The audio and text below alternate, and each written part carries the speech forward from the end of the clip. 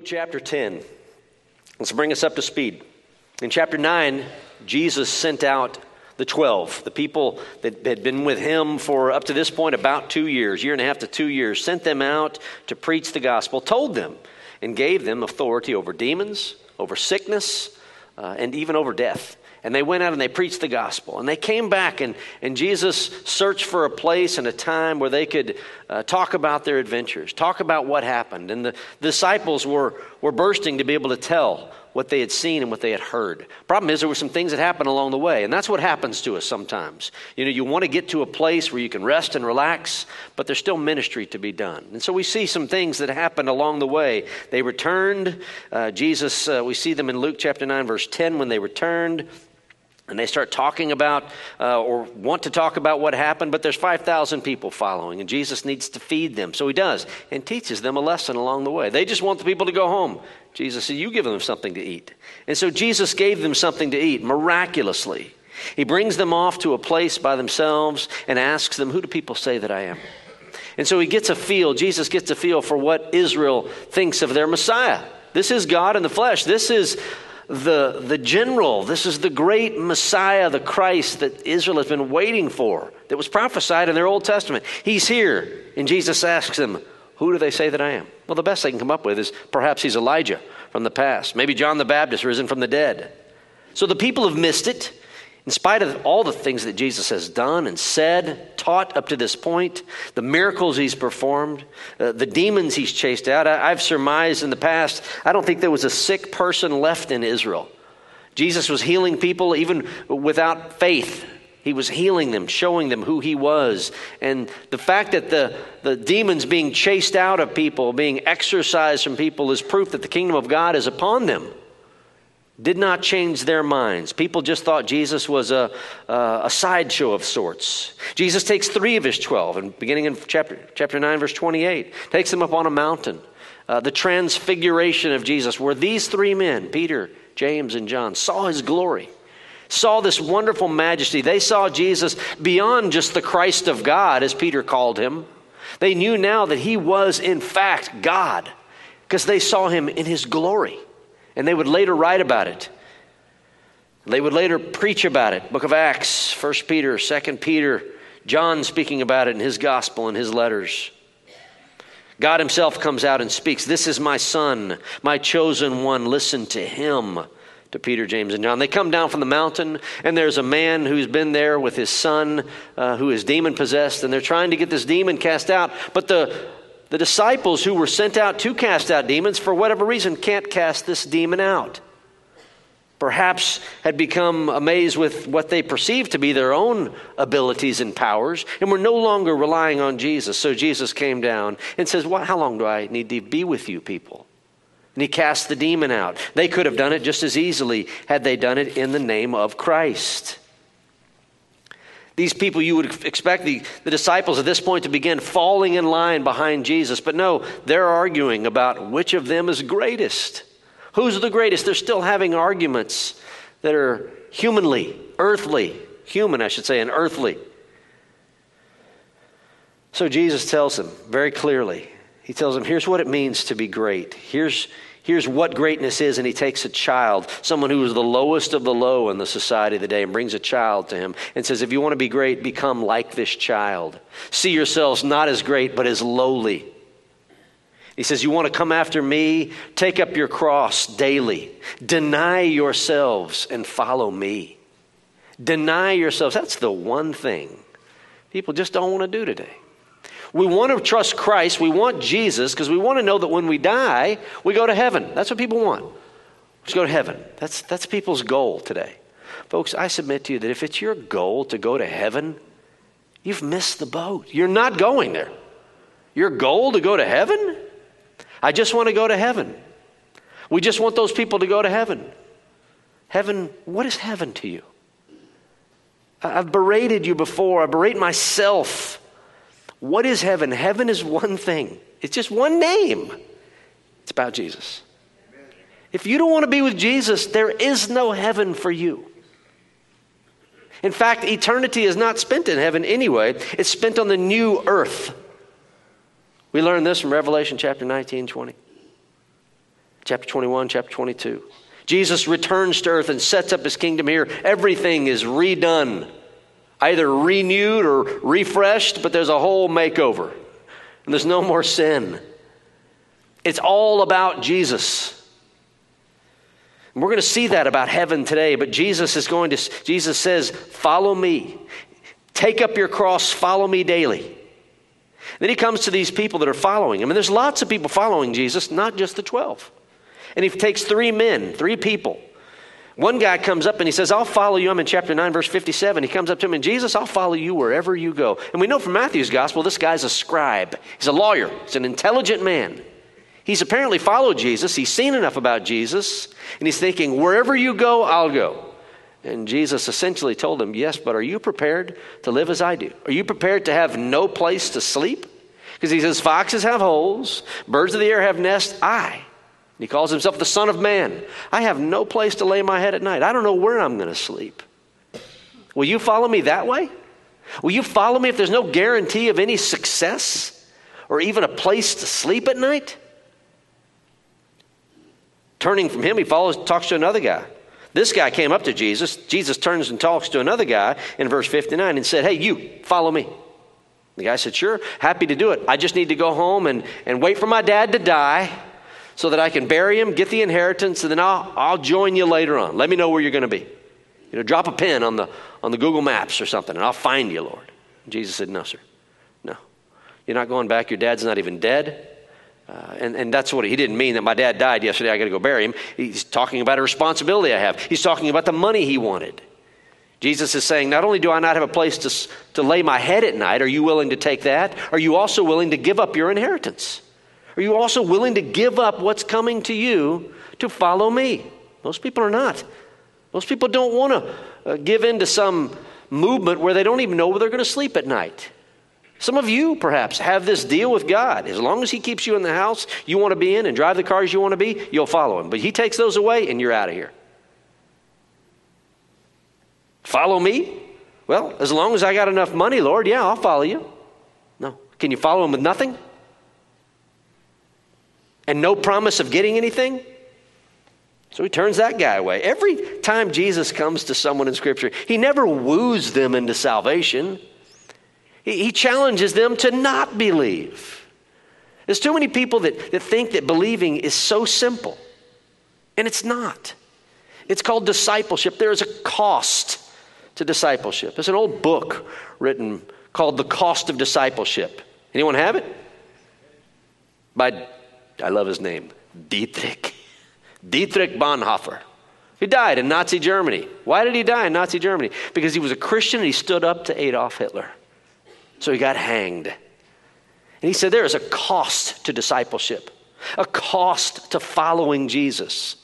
And Dietrich shows that cost was with his life. And he didn't mind doing it.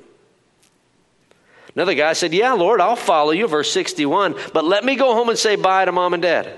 No, sir.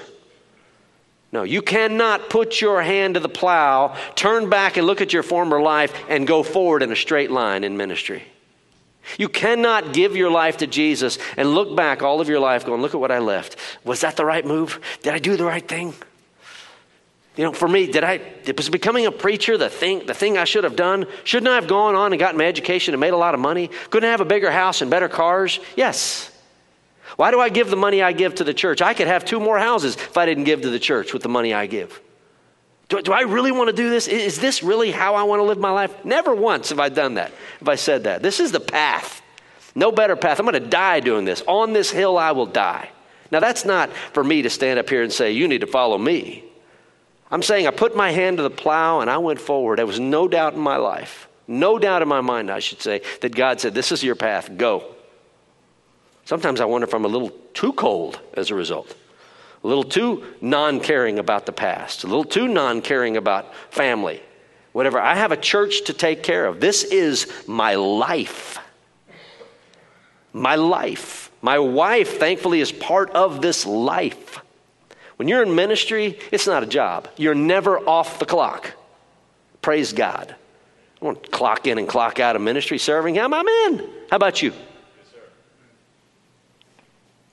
So, At this point, these 3 people represent apparently a whole crowd of people following Jesus, and Jesus sends them out, the 70. As I said last week in chapter 10, verse 1, some of your Bibles might say 72. It's just one of those things in the Greek manuscript. Some say 70, some say 72. We're not exactly sure which one it was, but I'll tell you this. If there were 72, I'll guarantee you there were at least 70. I know enough math to know that. They go out in pairs and they go spread the good news as Jesus tells them. That was last week's sermon. And Jesus says in chapter 10, verse 16, he tells them, the one who listens to you, that's each person of the 70, each one preaching the gospel, each one who listens to you, listens to me, Jesus says. And the one who rejects you, rejects me. And he who rejects me, rejects the one who sent me. That is Jesus saying, I am God the Son. I was sent by God the Father. If they reject my emissaries, my envoys, the people I've sent out, Jesus is saying, if they reject you, they reject me. And if they reject me, they reject my Father. Pretty major to reject Jesus. And so I have the first point on your bulletin for our text today is that we believe in Christ, we're born again. He saves us. We're born again. We're saved when we believe, when we trust. Trusting in Christ entails that we are in it for the duration. We're in it.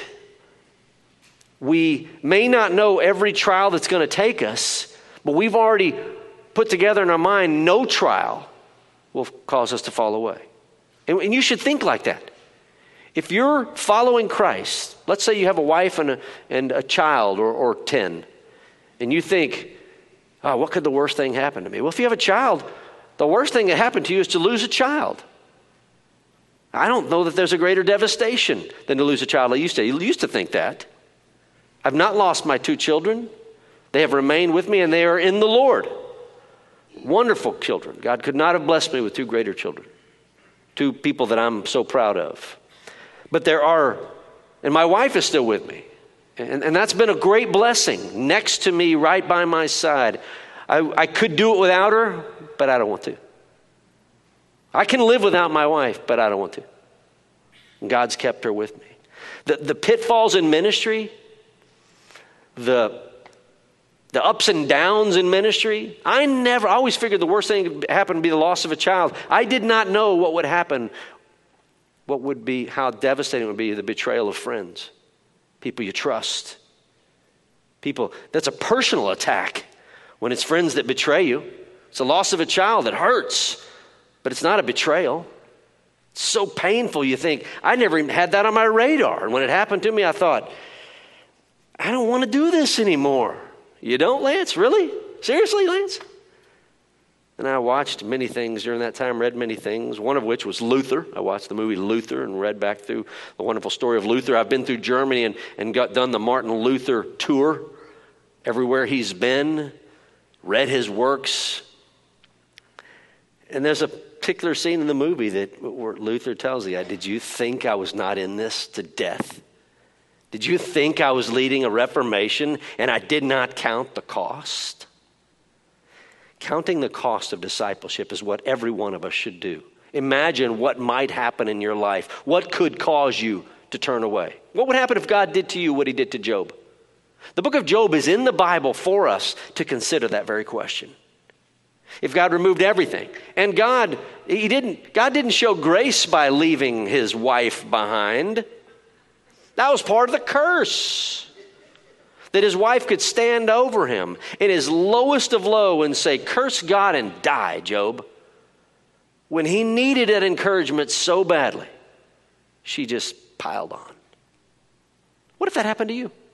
Are you in it for the duration, or do you have some deal with God? If something doesn't go your way, you're out. Well, if that's what you have with God, you will get that. And he will expunge you from the church. You will be exposed as the tare, T-A-R-E, that you are. As the chaff that you are. This is what trials do. They not only build us, they also reveal who the chaff are. In verse 17, the 70 returned with joy. So again, back to my point 1. When we're in Christ, he saves us. We're born again. There's discipleship that's attached to that. Christ sends us, and then we discover the joy of the gospel. That's what it says in verse 17. The 70 returned with joy. Note that, with joy. They had a great experience. Now, Jesus never told the 70 in chapter 10, verse 1. He didn't tell them what he told the 12.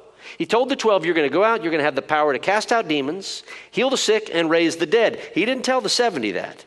Yet they come back having these experiences. They come back, they return with joy, saying, even the demons are subject to us. Note that last phrase, though. In your name. In your name. Even the demons, it appears that they go out preaching the kingdom of God, telling people that Jesus is the king, the promised king, he's here, telling them to believe in Jesus, and they're watching people filled with demons be emptied of demons. Can you imagine that? You might see someone and you go, wow, I didn't count on that. I just went up to the people to tell them about the kingdom of God. And they're gyrating on the ground. Demons are coming out. They're coming up thanking me. Wow, that's a story to tell, is it? And so they do. They return with joy, saying, even the demons are subject to us in your name. And by the way, I want you to know, this comes from preaching. God did not send them out saying, now go find demon-possessed people. That's not the commission. Go out and tell them the kingdom of God is upon you. All of this has to do with simply preaching the gospel. By preaching this, what God tells us through the Apostle Paul, 2 Timothy 4:2. It's right there on the placard on my pulpit. Preach the word in season and out of season. Do it in the morning, in the evening, in the winter, summer, spring, fall. Don't ever not do it. Preach the word. You could say it another way. Teach the gospel. Share Christ. That's what the word is. The scriptures, this book of God, this inerrant book that God has given us is the gospel. And so when you go tell people about Jesus, there's a return with joy. Some of you, some of us, at least at one time in my life, I believed in Jesus. I believed in Jesus, but I hadn't had the experiences of going out and actually preaching Jesus. I'm not talking about being a preacher. I'm talking about going out and actually being bold with the gospel. In high school, I learned to be bold with it. This girl came and sat with me one time. We're at the football game, and she just starts dumping on me. And I said, have you considered trusting in Jesus Christ? And she did this. Is my breath bad? What's up with that? Have you considered believing in Jesus Christ? She had gone to youth camp with us the previous summer. That's why she came to me and asked me. She was young. I was older in high school. Have you considered believing in Jesus Christ? I know you know who he is. We went to youth camp together. And I watched the look on her face. I never had anyone ever argue with me. Not in high school anyway. In college, you get a few more smart aleck people that don't know anything but want to argue. They've heard something. They read an internet article. They're trained on Google on how to know nothing. It's easy. When you know the truth, it's easy to refute the lies that come back at you. But you come back from a situation like that and you go, hey, that felt good. I'm glad I did that. There's great joy in it. Folks, if you're on the side of truth, the side of lies always loses. So if you know the truth, you can refute any of the lies, any and all of the lies that come at you. Whether you're talking to a Mormon, a Muslim, a Jehovah's Witness, they return with joy. Even the demons are subject to us, but note that in your name. While preaching the name of Christ, the demons become subject. Note this, verse 18. And Jesus said, or he said to them, I was watching Satan fall from heaven like lightning. Now, some of your translations just say, I saw him. And that's a pity, because the tense of the verb does everything to the meaning of this text. The tense of the verb is an imperfect tense. If you know what imperfect tense is, like today I'll step down, and we'll be eating soup on the Super Bowl party, and I'll say, yeah, I was preaching. That's an imperfect verb. Was preaching. You were listening. It's a continuous action from the past. I was preaching. I was driving. I was learning. Whatever it might be. That's an imperfect tense verb. A perfect tense verb is I preached. I preached. To be a perfect tense verb is a past tense verb that has ongoing effects from the future. I preached, and what I preached has ongoing effects. Hopefully, anyway. An aorist verb from the Greek text would be a past tense, but it's just a snapshot action. I did that. I went to that place. It happened in the past. It's done. But this imperfect verb tense that Jesus says is, I was watching. I was watching. In other words, while you were preaching, I was watching. Jesus didn't go with them, but as the Son of God, he's watching everything they're saying. And I would say what was true then is true now. I was watching Satan. He didn't say, I was watching you preach. You did a good job. He goes to a different dimension. I was watching Satan fall from heaven like lightning. Let's take a break here for a second. I don't mean a coffee break or anything like that, so don't get your hopes up. I want you to turn with me, if you would, to Isaiah. Maybe take your Bible. If you don't know where Isaiah is, just turn to the middle of the Bible. You may come to one of the prophets or the Psalms. If you're in the Psalms, I want you to go to the right, and you'll come to Isaiah. Just keep moving to the right. If you're saying Ezekiel, you've gone too far to the right, move back to your left. I want you to go to Isaiah chapter 14. Isaiah chapter 14. Isaiah chapter 14 is written about a man, a king, but it's going beyond the king to the one who possesses or controls that king. Isaiah 14, beginning in verse 12. He's speaking of the devil. I want you to know that the devil, according to the Bible, the devil or Satan, Beelzebub, Beelzebul, Belial, this is same being when he was created beautiful and wonderful, an archangel. An archangel. This archangel, in fact, I want you to save your place there in Isaiah 14 and move over to the right to Ezekiel 28. Let's read Ezekiel first. From Isaiah, it's to the right, Ezekiel 28, beginning in verse 11. Same situation, 100 or so years difference from Isaiah to Ezekiel. Ezekiel 28, beginning in verse 11. Again, it's the king of this country named Tyre. We looked at Tyre last week. The king is a wicked man, and the power behind the king is Satan himself. And here's what the prophet says about that being, that satanic being, Satan himself, who is possessing the king of Tyre. Ezekiel 28, verse 11. And the word of the Lord came to me, saying, Son of man, speaking to Ezekiel himself, take up a lamentation over the king of Tyre and say to him, Thus says the Lord God, you had the seal of perfection, full of wisdom and perfect in beauty. You were in Eden, the garden of God. Every precious stone was your covering, the ruby, the topaz, the diamond, the beryl, the onyx, the jasper, the lapis lazuli, the turquoise and the emerald, and the gold. The workmanship of your settings and sockets was in you. On the day that you were created, they were prepared. You were the anointed cherub, that's an angel, who covers, and I placed you there. You were on the holy mountain of God. You walked in the midst of the stones of fire. You were blameless in your ways from the day you were created until unrighteousness was found in you. So we see here this being, this in the Garden of Eden. We know the king of Tyre wasn't there. This is the devil himself possessing the king of Tyre and the prophet addressing him. And we learn something about what Satan was. When was he created? We know that the angels, if you need a proof text, it's Job chapter 38, verse 6 and 7. It's actually verse 7, where it says that when God created, when he laid the foundations of the world, that's Genesis 1. When he laid the foundations of the world, the morning stars and the sons of God, that is the angels, what did they do? They literally shouted for joy. Some translations said they sang for joy. The only place in the Bible where you could even come close to saying angels sing. Isn't that interesting? We think people sing like angels. We don't know if angels sing any good. They shout here. They shout for glory, the glory of God. You created the world. So we know they were created before the foundation of the world. These angelic beings, Satan being among them. Go back over to Isaiah 14, beginning in verse 12. The prophet here says, how you have fallen from heaven, O star of the morning. You know what O star of the morning means? That's where we get the word Lucifer. Lucifer means star of the morning. How you have fallen from heaven, O Lucifer, or star of the morning, son of the dawn. You have been cut down to the earth, you who have weakened the nations.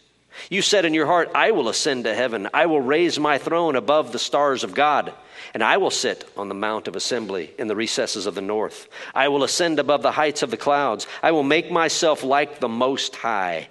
Nevertheless, you will be thrust down to Sheol, to the recesses of the pit.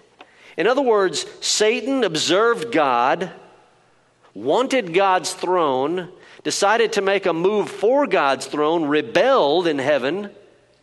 Revelation chapter 12, verses 3 and 9 speak of him being that serpent of old, the devil, who was thrown down to the earth and took a third of the angels with him. We don't know how many angels there are, but however many there are, he took a third with him. They became the evil spirits or demons before the foundation of the world. Now, Satan couldn't get what he wanted. In the Isaiah passage, he says, I will do this, I will do this, I will do this. He never could do that until what? Until God created it and handed it over to mankind. Remember, God gave dominion to Adam and Eve. What Satan could not get from God, notice how he was immediately present when they were in that garden. Naked and totally naive. And there he was, questioning God's authority. And he took the domain, he took the distribution of power that God had given from Adam and Eve, like taking candy from a baby. That's where he came from. That's where he's been. His name, we call him Satan, means the accuser or the adversary. That's what he has become. We see Jesus throughout the Gospels casting out demons. These are Satan's envoys, his own evangelists and emissaries, possessing people, taking control of unbelievers.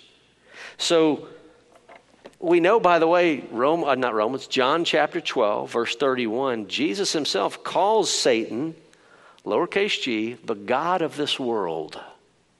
The god of this world.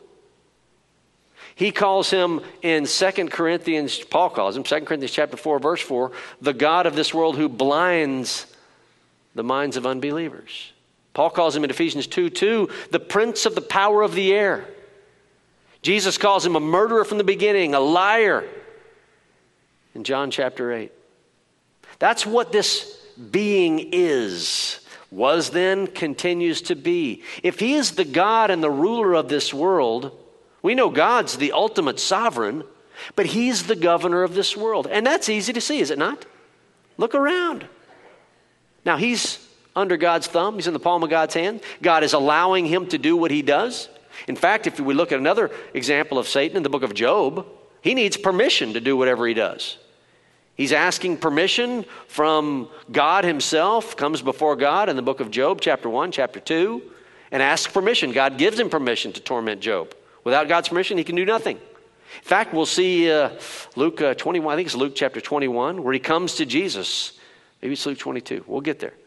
And he asks Jesus for permission to take Peter. Jesus says, no, can't have Peter. Can't have my right-hand man.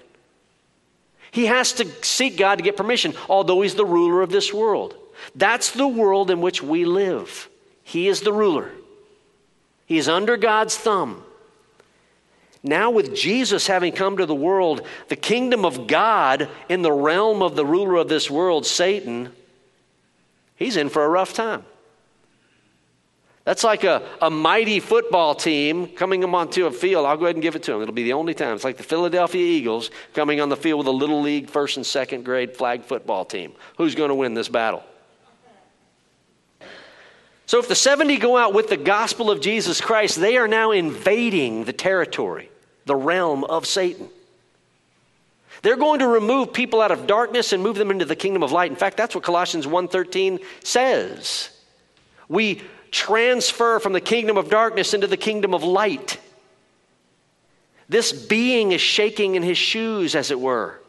The 70 are going out preaching the gospel, and they are watching Satan or Satan's envoys and his emissaries exit people, and Jesus is sitting back in his location saying, I was watching Satan fall from heaven like lightning. Now, some say what Jesus was watching, or if you just put it in the past tense, I watched, I saw, that he's talking about that passage from Isaiah 14. But that doesn't even fit the context. They're coming back talking about how demons are submitting to you in your name, and you're saying you saw something millennia ago before the creation. That doesn't fit the context. Others have said, well, Jesus is saying I saw it happen during my temptations The 40 days in the wilderness, I saw it happen. That doesn't fit the context either. What fits the context, my friends, is these people going out, giving the gospel in the realm of Satan, in the realm of Satan's world, preaching the gospel, and Jesus sitting back watching Satan fall. With every person who hears the gospel and who receives it, Jesus watches. Do you remember Space Invaders? Back in the 80s when we had Atari. Some of you who remember that? And you fired the button at every time, every Space Invader went. And those invaders just kind of. I know I'm taking it back to the 80s, but I hadn't played a video game since then, so that's what I go back to, Atari. That's kind of like what it was. Every time the gospel went out, and you've witnessed lightning, haven't you? That's the simile here, like lightning. The worst lightning I ever saw was on the putting green of a golf course one time, and it just came out of nowhere, and it lit up the entire sky. It came out of nowhere, and thunder was immediately behind it. I've got an aluminum golf club in my hand. It brings you to your knees. And as soon as it's there, it's gone. As soon as it's there, it's gone. That's the like lightning. While you 70 were out there preaching the gospel in my name, I'm watching lightning strike. I'm watching Satan fall, like lightning. Bam, bam, bam, bam. Folks, let me submit to you, what happened then is still happening. You and I might not be able to see it.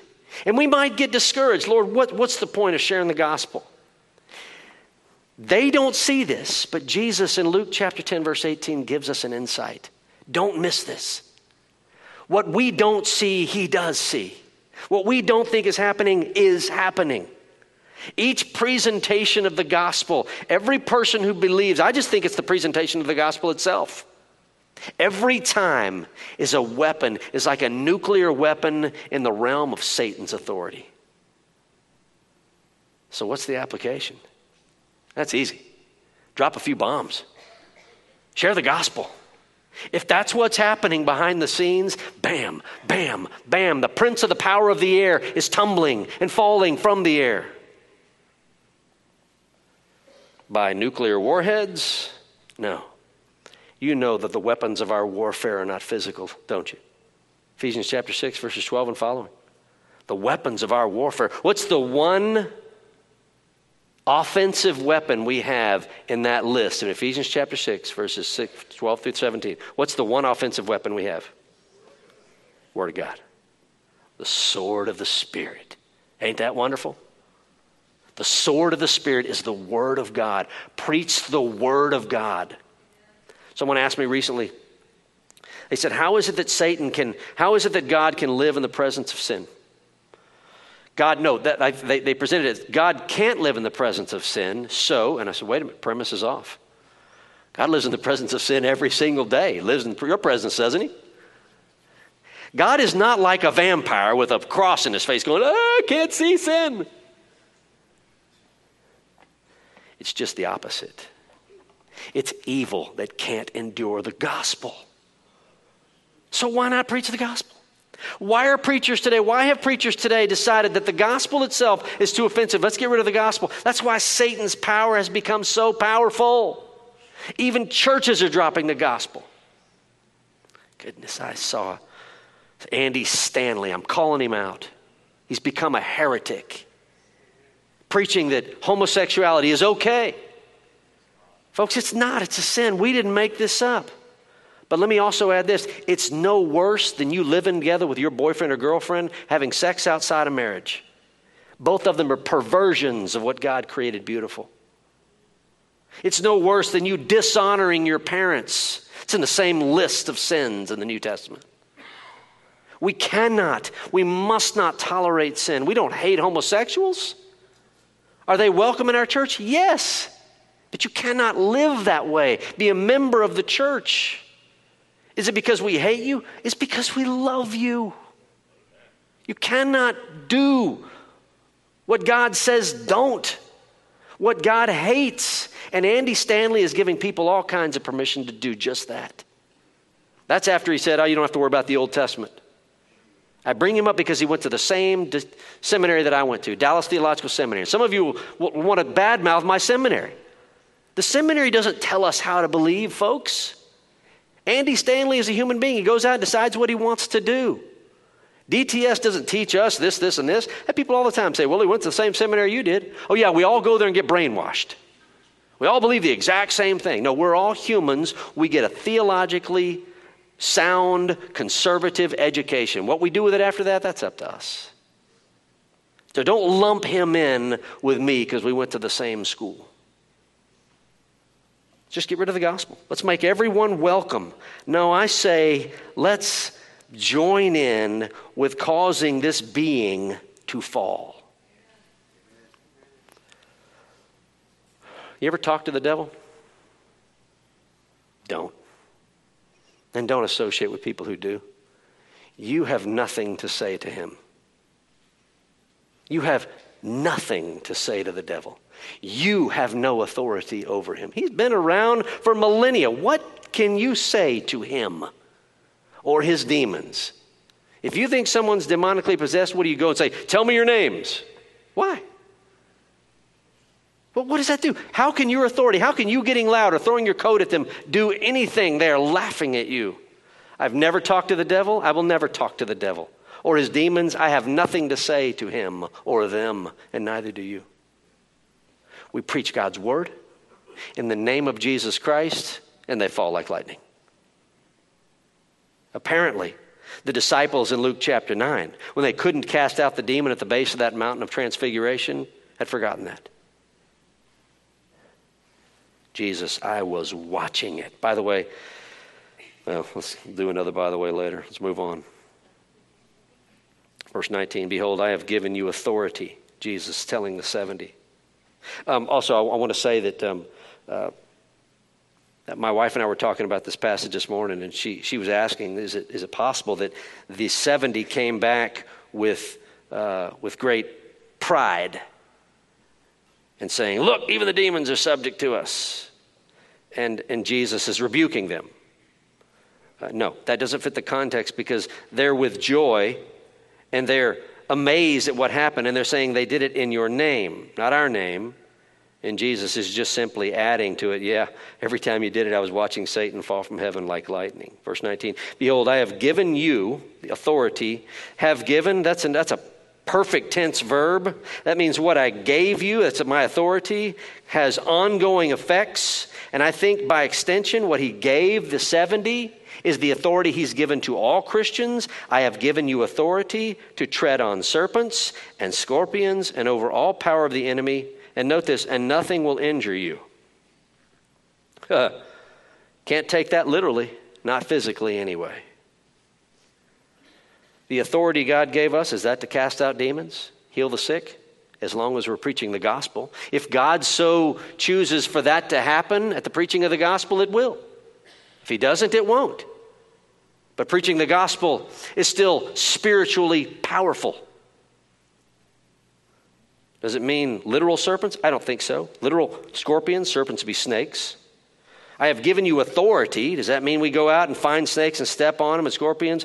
No. Serpents and scorpions throughout the Old Testament are an axiom or an idiom for evil, for the devil and his demons. In fact, we know the devil himself is a serpent. John calls him that, and we see it in Genesis 3. John calls him that in the book of Revelation. He says, that old serpent, the devil. Revelation 12. And scorpions, what is that? What are those beings, that are let out of that abyssal cavern in Revelation 9? What do they have on their tails? They have tails like scorpions. They look really weird. They got hair like women. They're strange creatures, but they have tails like scorpions, pain, power. And Jesus is saying, I am giving you, what's inserted there in maybe brackets would be spiritual authority to tread on devils and demons and over all the power of the enemy. Our enemy is not a political foe. If you're a Republican, your enemy is not a Democrat. If you're a Democrat, your enemy is not a Republican. Our enemy always remains not flesh and blood, but the principalities, the powers of this dark world that are behind those agents. And Jesus has given us power over the enemy. That would be with the gospel. And when he says nothing will injure you, well, John Fox needs to take his book back that he wrote in the 1500s, doesn't he? Fox's Book of Martyrs, 3 top-selling books of all time. The Bible, the Fox's Book of Martyrs, and Pilgrim's Progress. Well, Fox's Book of Martyrs tell us all about these men and women who died. They were burned alive. Why? Because they were Christians. Because they were Protestant. What about this passage for them? Nothing will injure you? I had to write an article. It was my first professional article that I wrote back in 1997, I believe it was. It was on Christian persecution. And I learned that in the 20th century alone, the 20th century is 1901 to the year 2000. In that 100-year time span, more Christians died for their faith than the previous 1900 combined. People still die for their faith. What about this passage? Nothing will injure you. Again, we're speaking spiritually. I want you to, if you would, turn over with me to 1 John chapter 5. 1 John chapter 5. That's right near the end of the Bible. 1st, 2nd, 3rd John, Jude, and Revelation. I want you in 1 John chapter 5. Not the Gospel of John, but his epistles. 1 John chapter 5.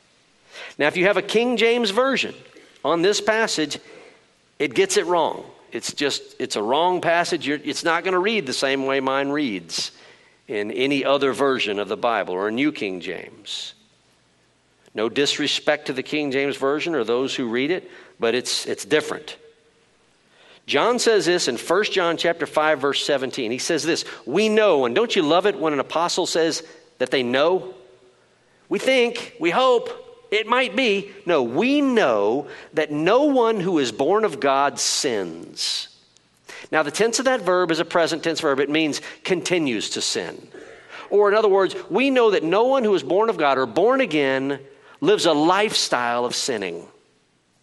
We'll still sin, but it's not our lifestyle. We know that no one who is born of God continues to sin. But he, that's a capital H-E, that's Christ, but Christ, who was born of God, note that, keeps him. Keeps him. And the evil one does not touch him. Those born of God don't live a lifestyle of sin, but Christ, who was born of God, keeps him. And the evil one does not touch him.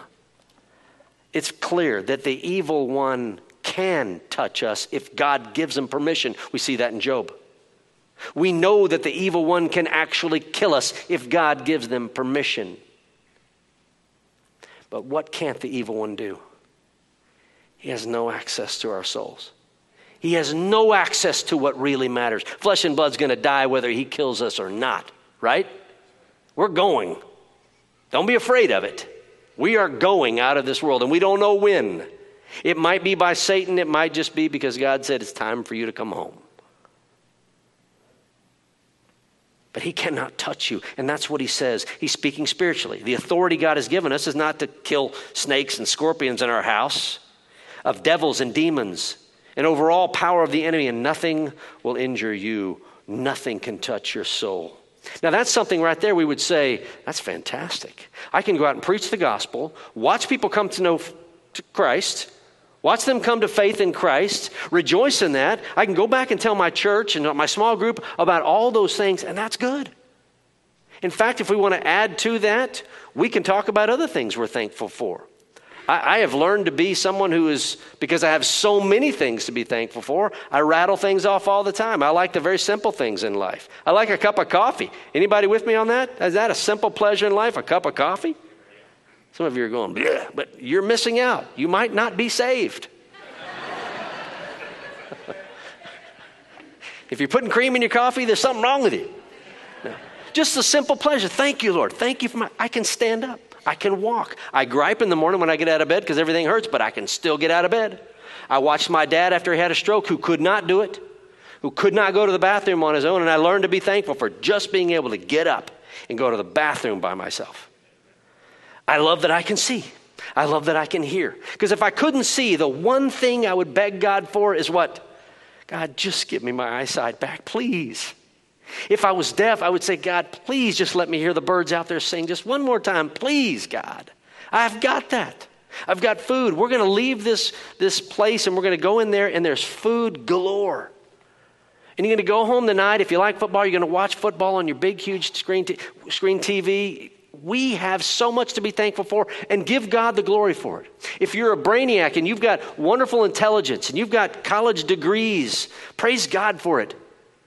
If you've got money and wealth and you're good till you die and you can pass it on to your kids, praise God. But Jesus says, relegate all of that to second best. Verse 20, nevertheless, do not rejoice in this, that the spirits are subject to you, but rejoice that your names are recorded in heaven. Rejoice that you're saved. Jesus puts that you're saved I love the way he puts it, your names are recorded in heaven. I remember when I was I was young, but I was in the who's who. Someone knocked on our door one day, back when you answered the door, people knocking on the door, and they told us about a who's who in America among young students, and you can pay this amount and your son can get, and he can be in the book of who's who. And by golly, I was a who's who. Pay enough money, I'm in a book who's who. And your name's on this. When you graduate, you go across the stage, your name's on a list. They say your name. People go, woo, all right, fantastic, that's great. There's a name list in heaven. You're either on it or you're not. Your names are not being added as you believe. The beauty that this list of names in heaven was written before Genesis 1:1. It was written before you were born. You come to know that your name is on this list when you believe in Jesus. When you do trust in him. And when you know this, it doesn't matter if your eyes go, your ears go, your legs go, your health goes. It doesn't matter if everything goes. And there's nothing else to rejoice in. That one thing is everything. Focus on that amazing truth. Names written in heaven. Jesus says this on numerous occasions throughout the Bible. He says here Moses says in Exodus 32, verses 32, 33, he wants God to forgive the sins of Israel. And he says, forgive their sin. If not, blot me out of your book. The Lord answered him and said, whoever has sinned against me, I'll blot him out of my book. Thank you very much, Moses. I'm in charge of the book. You don't get to talk about the book. Daniel 12:1. Now at that time, that particular context in Daniel 12 is at the end of the tribulation time period. Right before the second coming of Christ. Now at that time, Michael, the archangel, will arise, and there will be a time of distress such as never occurred since there was a nation until that time. And at that time, your people, that is Israel, everyone who is found written in the book will be rescued.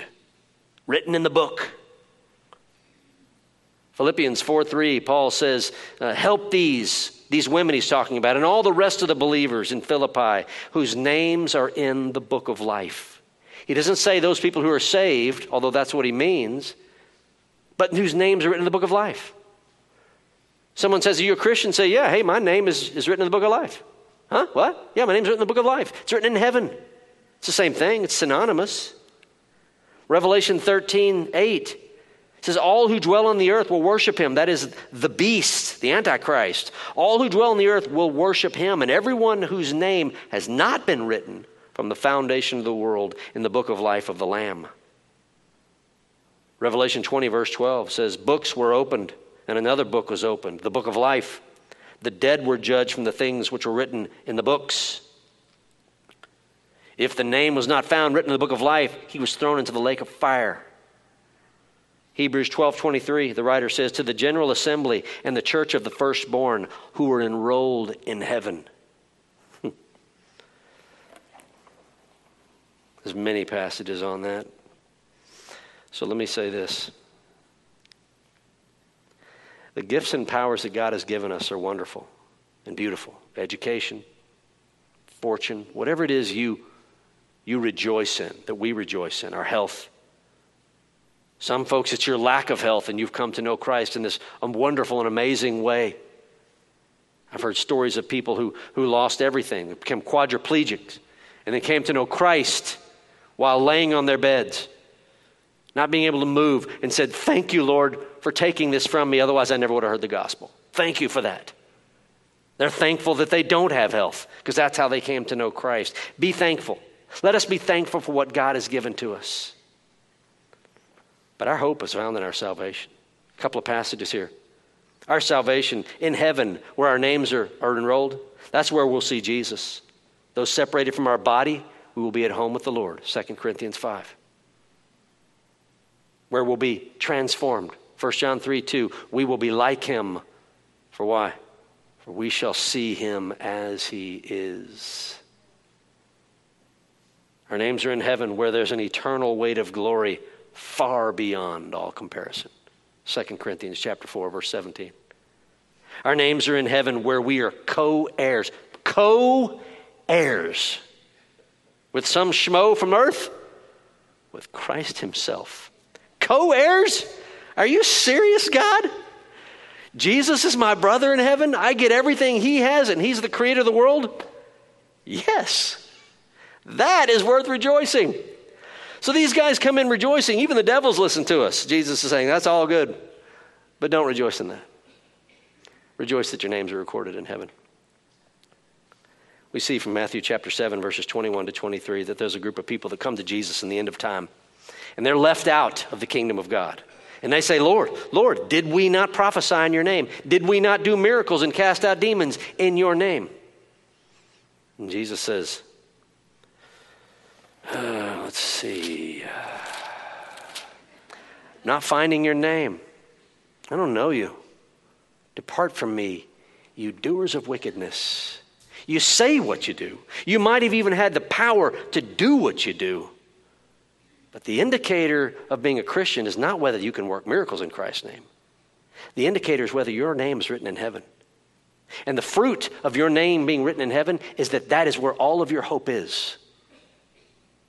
All of your hope is in heaven where that name is, where Jesus is, who wrote the name. You wouldn't be there if he hadn't put it there in the first place, long before you were born. That is our hope. That is our joy. So as you leave here today, praise God, give him glory for all things.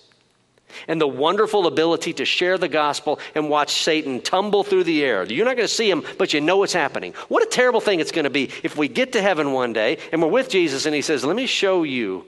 Let's watch a reel-to-reel movie, and let's bring it back over the course of your life and show all the times you shared the gospel. Let me show you what was happening in the heavens.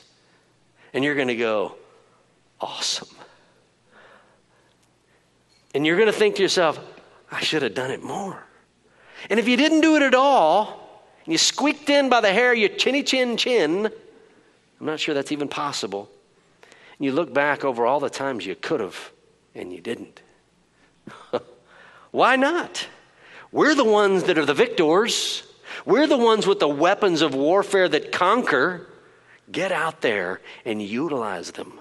Preach the gospel. Use the sword of the Spirit and rejoice that when the devil is given permission to take you out of existence, you're going to where your name is written in heaven, where the roll is called up yonder. I told my wife, I said, we need to sing that today. She goes, please, never. I have to lead the music next week, and I thought we're going to lead off with that. She said, please don't. So put it in your head, when the roll is called up yonder. That's the way old people call heaven, I guess. That's what's going to happen. God's going to call it off. Your name there or not? Let me tell you how to get your name there. Let me tell you how to know your name's there. It's just as follows. Believe in the Lord Jesus, and you shall be saved. Believe in the Lord Jesus, and you shall be saved. Let me close there because there's nothing else to say there. Lord God Almighty, thank you. Thank you for the gospel. Forgive us. We keep it sealed for some reason in our minds. We're embarrassed. We're not quite ready for the persecution that might follow, or even the death. Make us bold as lions with your gospel. May it be a hill we're willing to die on. May it be a hill that we want to die on. Speak forth through us, Lord. May you get great pleasure watching Satan fall like lightning through us preaching the gospel. In Jesus' name we pray. Amen. You've been listening to a sermon by Dr. Lance Waldy, Senior Pastor of Harvest Bible Church in Cypress, Texas.